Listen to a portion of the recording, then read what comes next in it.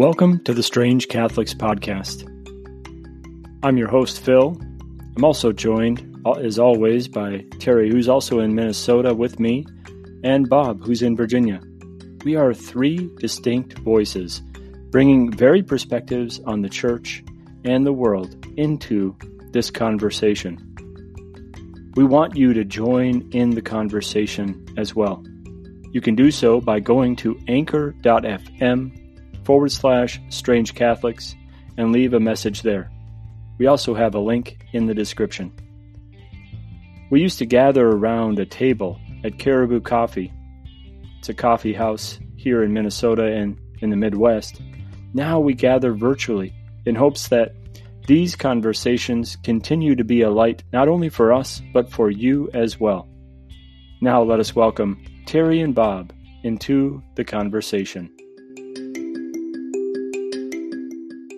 Welcome to this episode of Strange Catholics. Today we will discuss patriotism, religious freedom, and how, as Catholics, we can be good patriots in our country. Our spotlight saints of the week are Saints Peter and St. Paul, whose solemnity was on June 29th. And as we always do, we normally begin with a prayer. We're going to include it in the podcast from here on out. So we'll send it over to Terry to open us up in prayer. Thank you, Terry. Well, thank you, Phil. Let's begin in the name of the Father and of the Son and of the Holy Spirit. Amen. Amen. Amen. God, our light and our salvation, you lead us always through the good times and the bad. We thank you for the bountiful blessings you bestow on us and in our country, and the ability to come together to express our love for you through the Mass, through daily prayer, and not be afraid of oppression or harm to come to us. God, we just pray that you continue to be that light and to guide us always. And we pray all these things through Christ our Lord. Amen. Amen. In the name of the Father, and of the Son, and of the Holy Spirit.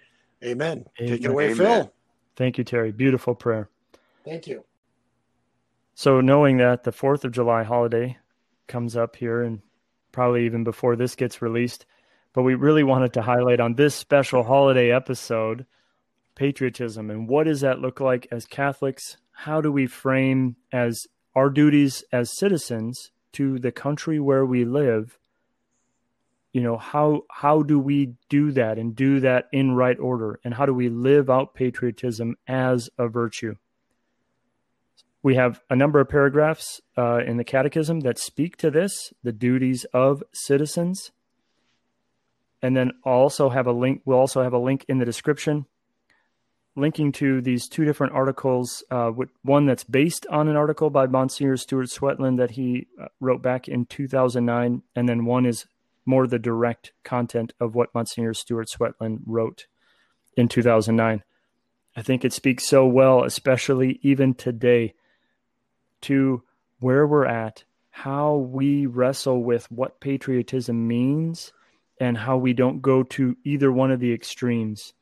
And it helps us to be grounded in who we are as Catholics and how we can still yet have that proper, right-formed, patriotic attitude about the country we live in. I, as a former member of the armed services, have that great kind of innate patriotic spirit within me. So I think it just draws on. It doesn't take away from, but it helps us form patriotism in the right light. Monsignor Stuart Swetland talks at great lengths about what patriotism can look like and how it can be a virtue. So talking about the person that loves or does not love their country. So going from someone that doesn't love their country, so that they're, unpatriotic is what they might be called. They don't want to participate in society or in the civic duties. And they're not really willing to live up to what it really is to be a citizen in that country. And then we have too much patriotism that goes into like almost the nationalist standpoint, where They're only concerned about just their country. And I know sometimes it can get a little muddy because we love our country very much. We're very thankful, as Terry, with that beautiful opening prayer, we're very thankful for the many blessings we've been given as a country. But then we get almost blinded to how our country treats others and how it receives others. So it's that right order. It's that right order. Paragraph 2238 talks about those subject to authority should regard those in authority as representatives of God, who made them stewards of his gifts. Quote, be subject for the Lord's sake to every human institution.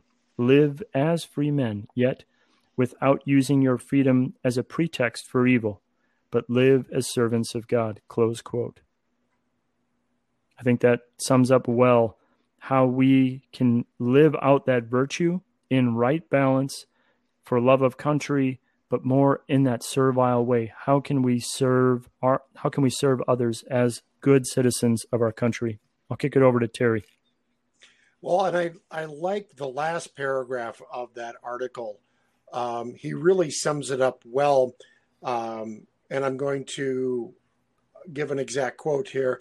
The Catholic vision of patriotism and the virtue of patriotism is a group of people who understand, with each individual in that group understanding, what the true common good is for their nation, and are attempting together to achieve with whatever means available to them and to their vocation. So, I mean, for me, that pretty much sums it up. Now, he does reference Romans 13 in there, and I think that's spot on with talking about obedience to authority, and love fulfills the law, which really are cornerstones of what our Catholic faith really entails. In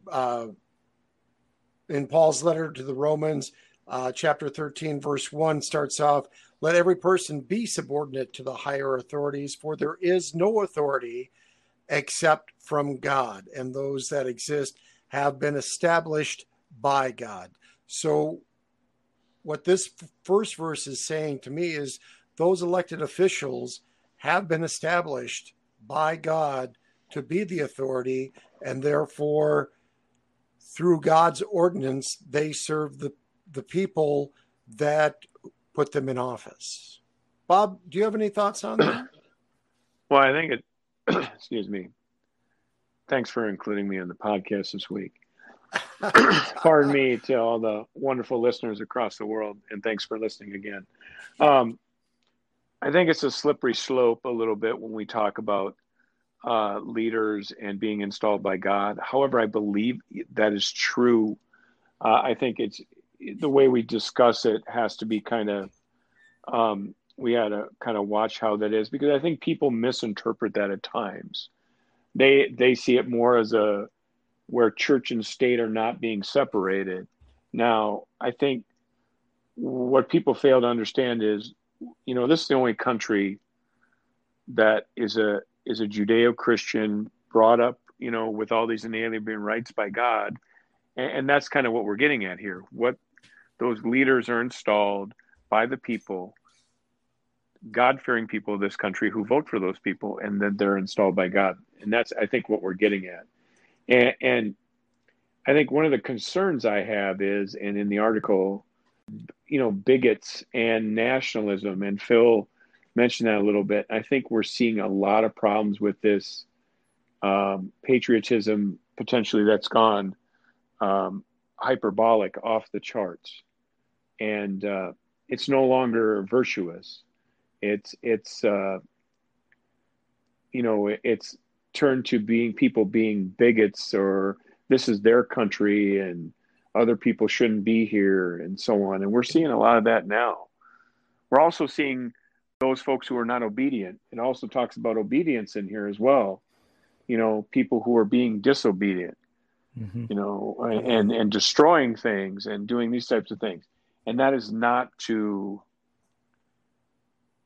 not to criticize those folks who are peacefully, having civil disobedience peacefully.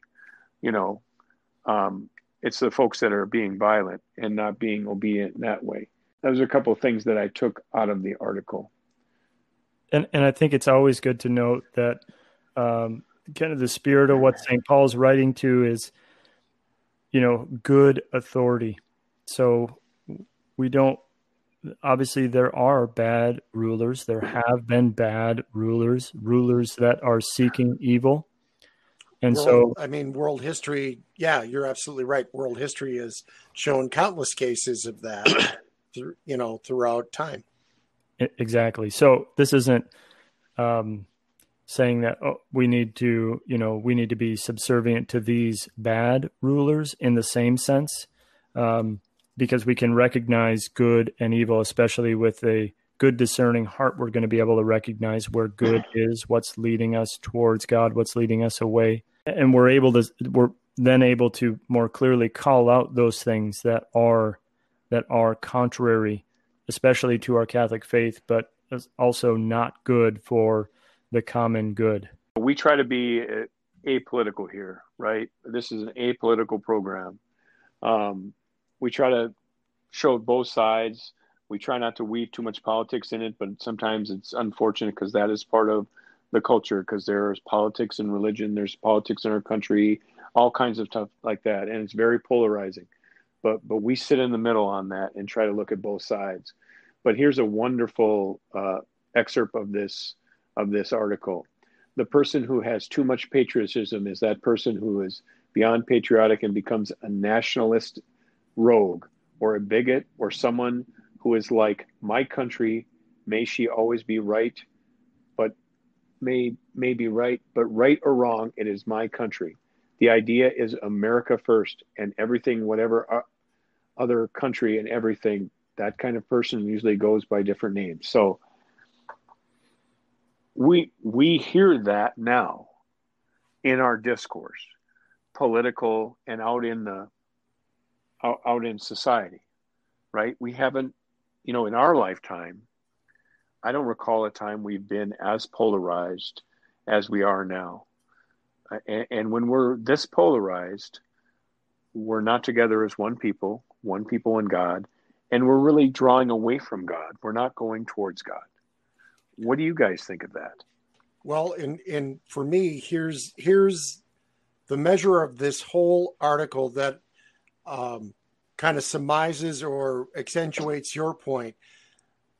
Because we're being so polarized, we are not working together for the common good.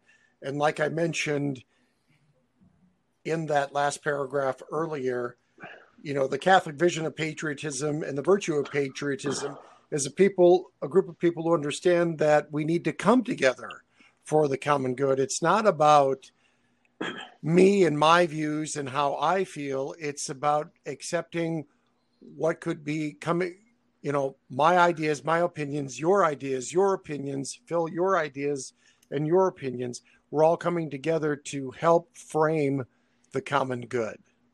Those are my thoughts.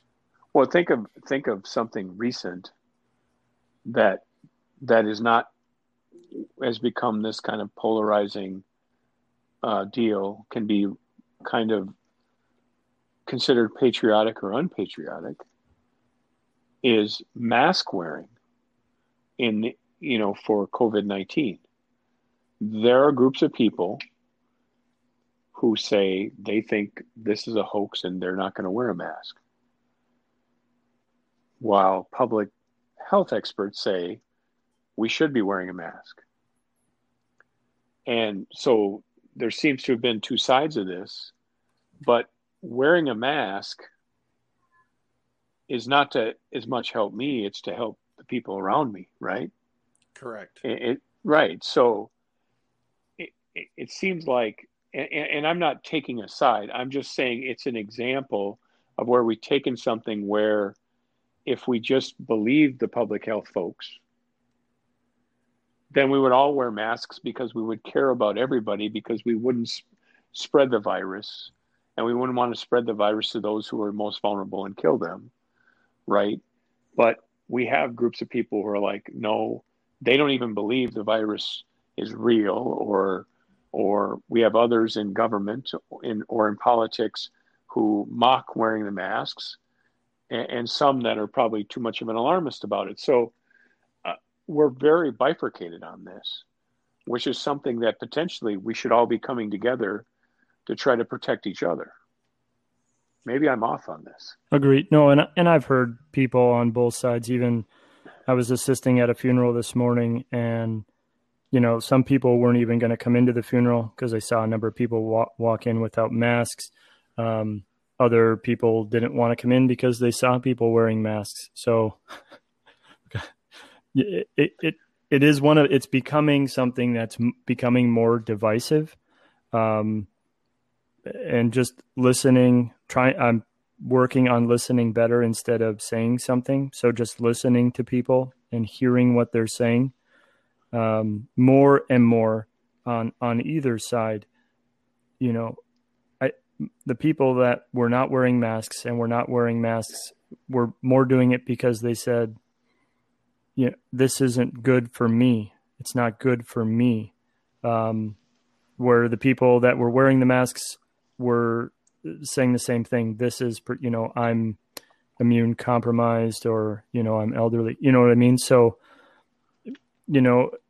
if we could frame the discussion, and maybe if it doesn't come from a public health person, it comes from another leader, that might help break some of that down, just because there was, you should wear a mask, don't wear a mask, wear a mask. You don't have to wear a mask. Everyone must wear a mask. There was mixed messages, especially when it first started. So I think if you just get, this is why we do this, and you send that message out, it might be more well received. Although at this point, it's also become a divisive thing. So it's really hard to say. But so I wear a mask everywhere I go. My immune system is compromised. But I don't know if maybe I was exposed somehow or some way. And I'm usually ministering to people that are probably in, a compromised or semi-compromised state anyways. So I do that to protect others. I recognize that it's not going to really help me necessarily, but it will definitely help others. And if others are wearing the mask, that helps me. That's the way I understand it, because these aren't N95 masks that I'm wearing. So right. There isn't a protection on my side. It's more protection on the other side. Right. So let's not, we're not here to talk about whether to wear a mask or not wear a mask. I mean, I wear a mask when I go into places. A lot of places say you got to wear a mask when you come in. And I wear a mask when I go to work because that's a requirement. I mean, so there's some of that.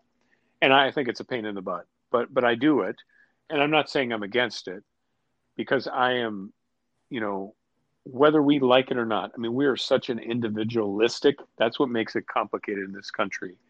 We are such an individualistic, individual liberty type country, which we were founded on, which is very important. But yet we're all codependent on each other as well. I mean, we're all in it together, which I think some people are forgetting. So I think this is just a perfect, on both sides of the political scale. But what I think we're seeing here, this is a perfect example when we talk about patriotism and what patriotism should be and what it isn't, is something as simple as the pandemic and how we should do things. What are the things we should do from the public health aspects to help save our most vulnerable people in the country, and everyone from the virus and getting sick, have all been hyperpolarized and politicized on both sides. One side rings the bell that it's the worst thing in the world, and one side rings the bell that they're not really sure it's not a hoax.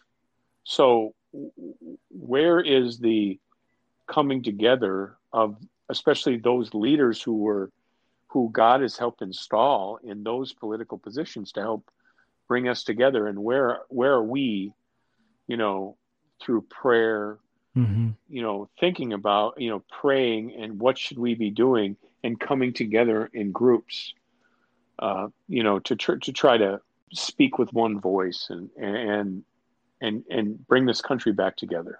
So I throw this over to Terry now. Oh, okay. Got me on the hot seat. Well, you haven't talked for a while. No, I haven't. You're right. Thank you. No, I absolutely agree that you are kind of commingling some very, very difficult dynamics here. You know, people feel very, there are those in the position that I hold within a parish. I have had a couple of people speak to me and tell me, they're absolutely not going to wear a mask because it's all a joke. And if somebody's making me wear a mask, well, then they don't need my business that badly. So that was a direct quote from one of the people that I've spoken with. But I really think, to kind of get back to your point, how do we come together and how do we come up as one voice for that common good? Because we are so polarized on this. And I really think that in and of itself, is kind of the main question of faith. If we believe that God is watching out over us, some people would say, well, then we don't need to wear a mask because God is always watching out for us. But God also gave us the gift of proper discernment to know that, hey, if there's a bus coming down the road, you don't step out in front of it because they may not see you in time and you may die. So, so this is what I ask. Yes. Sorry to interrupt, because this just had this epiphany. I thought I felt the earth stop for a second. Why are we different, let's say, than World War II or, Man on the Moon and the, country coming together to support that, or other things where we seem to have pulled up our bootstraps and come together as a group of people. I understand we're more diverse today than we were back then. That's got nothing to do with it. I really don't think that has anything to do with it, because I think the diversity of the folks here, what I find is those people are just as patriotic, if not more patriotic, than folks that were born here. So, sure. And a lot of those folks are citizens, but some are immigrants and so on. I think they're even more patriotic. I think it comes to a question, and this is an article as well, of virtue. We're not as virtuous a people today than we were 20 or 30 years ago in many ways. We're not acting as virtuous now. Our political leaders maybe aren't as concerned about the public good, and they're concerned more about power, possibly. Something to think about. There seems to be more agendas driven here than really the common good of everybody. And I just get that sense, and I get that feeling. And for our podcast listeners out there who have not listened to us before, thanks, by the way, for listening. Number one. Number two, I'm typically the worst course of action guy, the guy half empty. Okay, I'm really not that bad a guy, but that's, at least I don't think so. But that is the view, and those guys try to be more hopeful. So I'm just throwing that out there for some feedback from you guys. Sure. So let me ask you this, Bob, for the benefit of our listeners too, to kind of get a framework of where you're discussing virtue. How do you see then how virtue has changed, other than what you said that are, about our political leaders? Where do you see the change in our virtue from, say, the World War II, the Apollo 11 era, to even, as recently as, the first and second Gulf War, up to today? So I still think there's a lot of virtue out there, a lot of virtuous people, because people wave at me when I'm walking down the street, people stop and say hi. If my car was on the side of the road, a lot of people would stop and say, "Hey, do you need some help?" But there's less people that would do that than would have done that 20, 30 years ago. We remember growing up where neighbors, you weren't raising somebody else's kids, but the neighbors watched out for all the kids, right? And, Sure. and there seems to be less of that now. And I'm not sure that there's less of it because we possess less of it, or less of it because our leaders and the other secular influences that are within our culture here in the West have helped to shatter those virtues or force them down so they don't emerge as much, if that makes sense. Yeah. But yeah, there we go. He's here. Yeah, I was here the whole time, but I didn't want to talk too much. I talked too much on the last one. Yeah, I've talked. Go ahead. So do you think that part of this is stemming from, just as a country, our distance away from kind of some of those Judeo-Christian principles that were really part of our foundation, even those that would maybe identify as theists, as, some of the founders still recognize that, what was being formed as a country, kind of getting back to that, July 4th, what was being formed as a country was something unique given by God. Even those that didn't recognize themselves, as they wouldn't maybe they would have called themselves an atheist today, probably agnostic, and still, but they're still able to recognize the good that God is blessing them with in our country. So I don't know. To me, I see that kind of that is part of the chasm to what has led to where we are at today. We just look at the behavior. We've had bad behavior over the years. Non-virtuous behavior. Absolutely. But how have we spiraled, especially in the last 30 years, but especially the last 10 years? Just look at our speech. Just look at our speech now, and what we call each other. The name calling, the way we talk to each other, mm-hmm. especially in the political arena. And this is a lot of these messages that people take in, and it affects the way our culture is. Oh, absolutely. So civility. So I'm just very disappointed in that, and it seems the way we're heading. I think some, and I don't believe this, but some have told me, they question, they think, are we really, are we inching closer to either the end, the judgment day time, which, we don't know when that'll be, and we'll know when it is. Exactly. Yeah, only God knows. Only God knows. And he hasn't called me yet and talked to me about it. So you mean God has not consulted you on this one, Bob? Really? Yeah. Imagine that. But and then, or are we coming to a point where this wonderful experiment,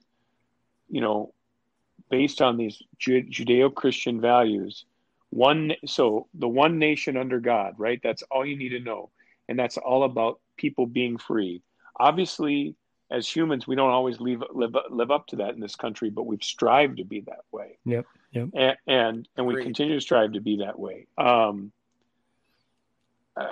just concerned about it, and I know others are more hopeful, and I'm trying to be more hopeful that we're going to weather this. But it's tough when you talk to your kids, your young adult kids who are living through this, and try to explain to them, this is not normal. This is a really turbulent time right now. Oh yeah, absolutely. I mean, yes, couldn't agree more. And I think more and more, right? I always like to try to be hopeful. It's just part of who I am, as I know Terry is. More and more, always trying to, bring that, we can't trust alone in the country, right? Our trust has to reside in God first. And then we can be those good, dutiful citizens, kind of as I opened it. And if we put all of our trust in, the United States of America, well, we probably aren't going to be satisfied, because that's not where our eternal salvation is. So Right. We're going to be disappointed, and then we'll be discouraged, disheartened, disillusioned, however that kind of goes. So I think reorienting and helping make sure that our focus is on God first, and then, then allowing our other duties. So as husband, as father, so. Absolutely. Absolutely. Well, and I wrote this as a quote, wrote this up on Facebook a couple of years back when protests were happening because of the results of the election. And I just simply said, it doesn't matter who's sitting in that chair in the White House, because there is one mightier than he who is in control. And that is what we need to focus on. Well said. I think over the next couple of weeks, we're going to try to tackle objective truth. And that's another thing that is at the heart of this, that's eroding our culture right now and eroding patriotism.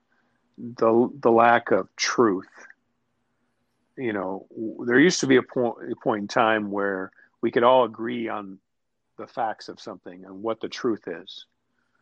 Okay, but now that is another thing that seemed to erode, and I'd like to at some point get to talking about truth, especially through a Catholic lens here over the next few weeks on this podcast. We're going to take a short break, folks, and we'll be back with Saint Spotlight. Stay with us. All right, hey, we're back. Time for the Saint Spotlight. Today we're going to talk about Saint John and my personal favorite, Saint Peter. And I'm going to kick it over to Phil to lead us off. Thanks, Bob. I think you meant St. Peter and St. Paul, but I knew what you meant. Didn't I say St. Paul and St. Peter? But I should have said St. Peter and St. Paul. You said St. John, but that's all right. Did I say St. John? Yeah, you did. Yes, you did. But that's okay. We still love you, and we will not boot you off the podcast. I meant St. Paul. I think is always so cool about, especially in our Catholic faith, here we have these two couldn't be more different individuals. St. Peter, who is a fisherman, Christ calls him and tells him to be fisher of men. He denies Christ, right? He does all this, and still Christ forgives him, receives him, and then gives him the keys. That's part of it. Obviously, St. Peter has these multiple times he's giving that beautiful testimony of who Christ is in Caesarea Philippi. Anyways, but you have someone who's very different in St. Peter, and then you have, probably a little bit less learned, right? St. Peter certainly didn't get the amount of schooling that St. Paul did. And here we have St. Paul, who's, very devout.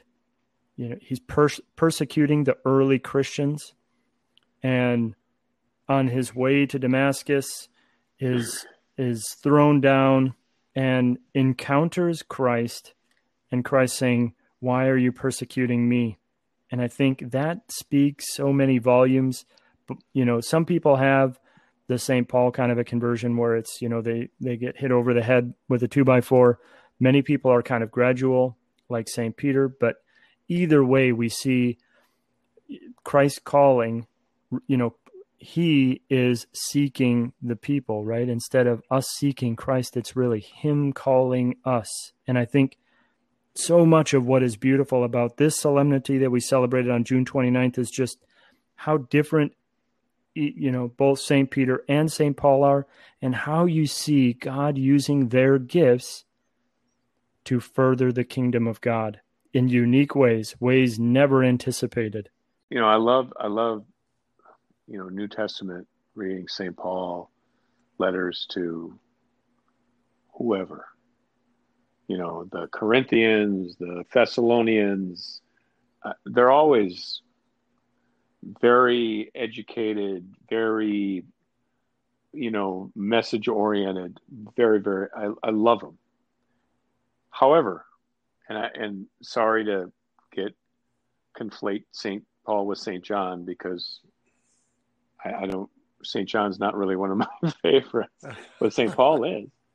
But St. Peter, I so identify. So this is the difference, I think, for me with St. Peter. I identify so much with St. Peter, and identify with him because,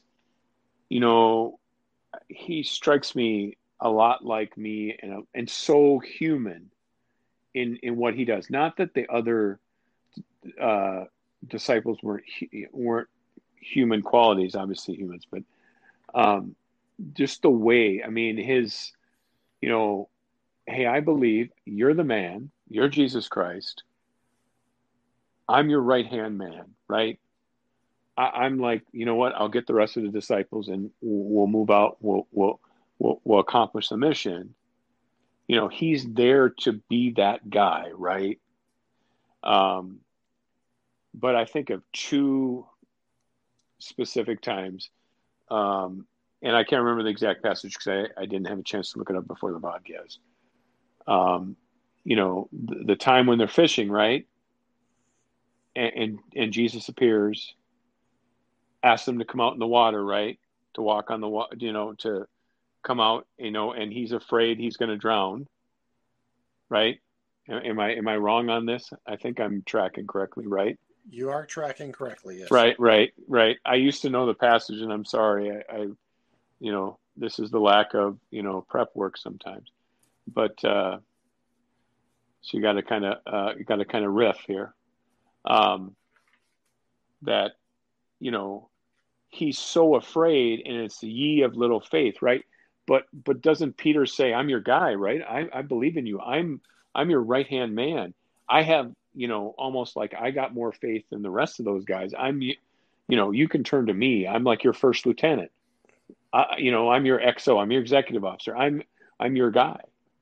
But then when the heat gets put onto him, he becomes this, human, where he's not sure he can't take that step, right? You get that doubt in there, right?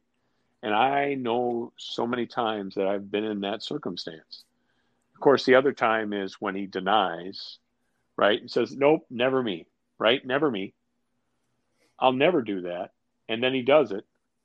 And then, of course, he realizes what he's done, right? That he's failed, right? And that's kind of the way we are as humans, right? We say, we're here for you, God. We're not going to be making these mistakes. And then 24 hours from now, we're looking going, why did I do that? Why did I do that? Why did I sin like that? Why did I do this? Right? I said I wasn't going to do it, but I did it anyway. Yes, speaks Right. to the reality of, who we are as humans, and how, we're not sinless aside He's from. a wonderful example of that. Agreed. At least for me, more than any other disciple, he is that perfect example for me of those things. That's why I relate to him so closely. Matthew 14:28, 29. Oh, sure. Yeah, absolutely. I should have had that memorized because I used to use it all the time. And this is after the storm. Remember the waves? They're afraid about the storm.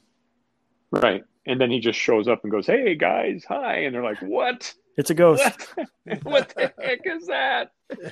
He's like, hey, come on out here. He's like, I can't drown. He's like, come on, ye of little faith, jeepers creepers, And of course he's like, oh, of course, right? It's always a test, and I fail, and I fail, and I fail, right? And I love Peter's assertiveness, right? Peter said to him in reply, Lord, if is you, command me to come to you on the water. You know what I mean? Like that you can, right. Cause he's a man. Yeah. You can see kind of that, Lord, if it's you, command that I come out on the water, Cause I'm your number one guy. I'm your, you know what? You need me to get the other disciples to do something. Just give me a order and I'll take care of it. Right. I mean, he's kind of like puts himself in that position. Even when, and a lot of times I picture this stuff from other images I've seen. So like if you watch The Passion of the Christ, the Mel Gibson movie, when, the Romans are coming to get Jesus Christ, right? In the misty, garden, right? Everything, right? So who's the first one to go, hey, I'm there. I'm going to defend him, right? It's Peter, right? Peter's the guy that cuts off the ear. Wasn't it Peter that cut off? Yes. Was it him? Yes. Yeah, cuts off the ear. So he's like there, and they're like, and then Christ is like, hey, you still don't get it. No, we're done here. No. But I understand, not that he would get that, but I mean, because that's way above his pay grade. But he always fancied himself as that guy, and at the end, that's why he was given the right. He was the guy that was going to start building the church. And I think, I don't want to read too much into it, but I would say he was given those keys because of his willingness to, be open to what God was speaking to him, right? Because it's after that great testimony when Christ gives him the keys, and then his humility to come back and promise his love to Christ. Well, I always got the sense, and I come back to the images of the movie because, the visual images are so powerful when you watch it in a cinematic format, and there's some license, the directorial license in there, but is when he denies Christ and then he hears the cock crow 3 times. It is so much of, how much he believes that he said, I would never, ever deny you, because he really does believe that. And then he fails, and how much he is devastated by that. Mm-hmm. Right. He never hid that stuff. So he, in that way, Peter is also like you, because you're a very transparent guy as well, Bob. We try. But for me, going back to what Phil said earlier, these are 2 great examples of saints because they were so human. They were who they were. Paul, the persecutor of the church, gets, knocked off of his horse, is blinded, and runs around for 3 days, not knowing if he'll ever get his sight back. And then he does. And he, during this time, he has the big conversion. And Peter, just being, who he was, you've profiled it very well. The one thing that always strikes me with Peter is in the story of the Transfiguration, he's the one that steps up and says, Lord, it is good that we are here seeing this interaction with you and Moses and Elijah, the great prophets of the Jewish faith. And then he turns around in his imperfection and denies Christ 3 times. And no matter what, both Peter and Paul, for all that they have done negatively, are still forgiven by Jesus, forgiven by God. And not only that, but they are the rock on which this church, the Catholic Church, is being built. So if God can forgive the 2 of them in their imperfections, I guess there's maybe some hope for a guy like me. Well, this is what reconciliation is all about. Amen. Right. And so this Absolutely. is for our friends out there from the Catholic side. This is what reconciliation is all about. And this, is different than other denominations. So that's the way I always weave it. Phil can talk better about reconciliation, but that at least I've always been able to tie all those things together with St. Peter to the things that we do as humans, that we say we're not going to do, that we fail to do, and that we need to bring those things to the cross and ask for forgiveness through the reconciliation process. And encountering Christ in the confessional, right? Right. Yes, sir. Hey, folks, we've come to the end of another wonderful podcast, and we appreciate all of you for listening. So what I'd like you to do is I'd like you to go on to your podcast platform, whether that's Apple Podcast, Stitcher, Spotify, wherever you get a podcast, and however you have a rating system to make sure rate us as 5 stars, I believe. I don't know if it's across all of them. I know it is on Apple Music or Apple Podcasts. Please rate us 5 stars. That'll help other people find our podcast. And also, please, pretty please, leave us a message on one of those platforms. Tell us what you think. You like it, you don't like it, what topics you want us to take on in the future. And then I think we also have some other ways that you can get a hold of us that Phil's going to tell you about right now. Absolutely. Thanks, Bob. So there's a link in the description of this podcast where you can leave us a voice message. If that doesn't work for you, we also have an email address, strangecatholicspod@gmail.com. Also a link in the description. We would really appreciate either you sending us your voice feedback via email, recording it via the Anchor app, or just sending us questions, topic suggestions, feedback on any episode. strangecatholicspod@gmail.com. We would love to hear your feedback. Your voice helps continue the conversation. So we've come to that time again, right? We're done for another week, and it's time to close in prayer. And this week, Deacon Phil gets to give the prayer. Indeed. Thank you, Bob. And this prayer happens to be actually our collect for the morning prayer for the Liturgy of the Hours. And it really spoke to me, and I really wanted to include this because I think this prayer speaks well to where we are as a country, but even each and every person individually, kind of that daily struggle to overcome our sin. Let us begin in the name of the Father, and of the Son, and of the Holy Spirit. Amen. Amen. Amen. All-powerful, ever-living God, at morning, noon, and evening we pray. Cast out from our hearts the darkness of sin, and bring us to the light of your truth, Jesus Christ, who lives and reigns with you and the Holy Spirit, one God, forever and ever. Amen. Amen. Amen. In the name of the Father, and of the Son, and of the Holy Spirit. Amen. Amen.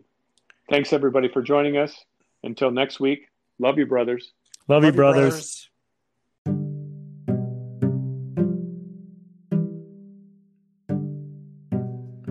Thank you for listening to this episode of Strange Catholics.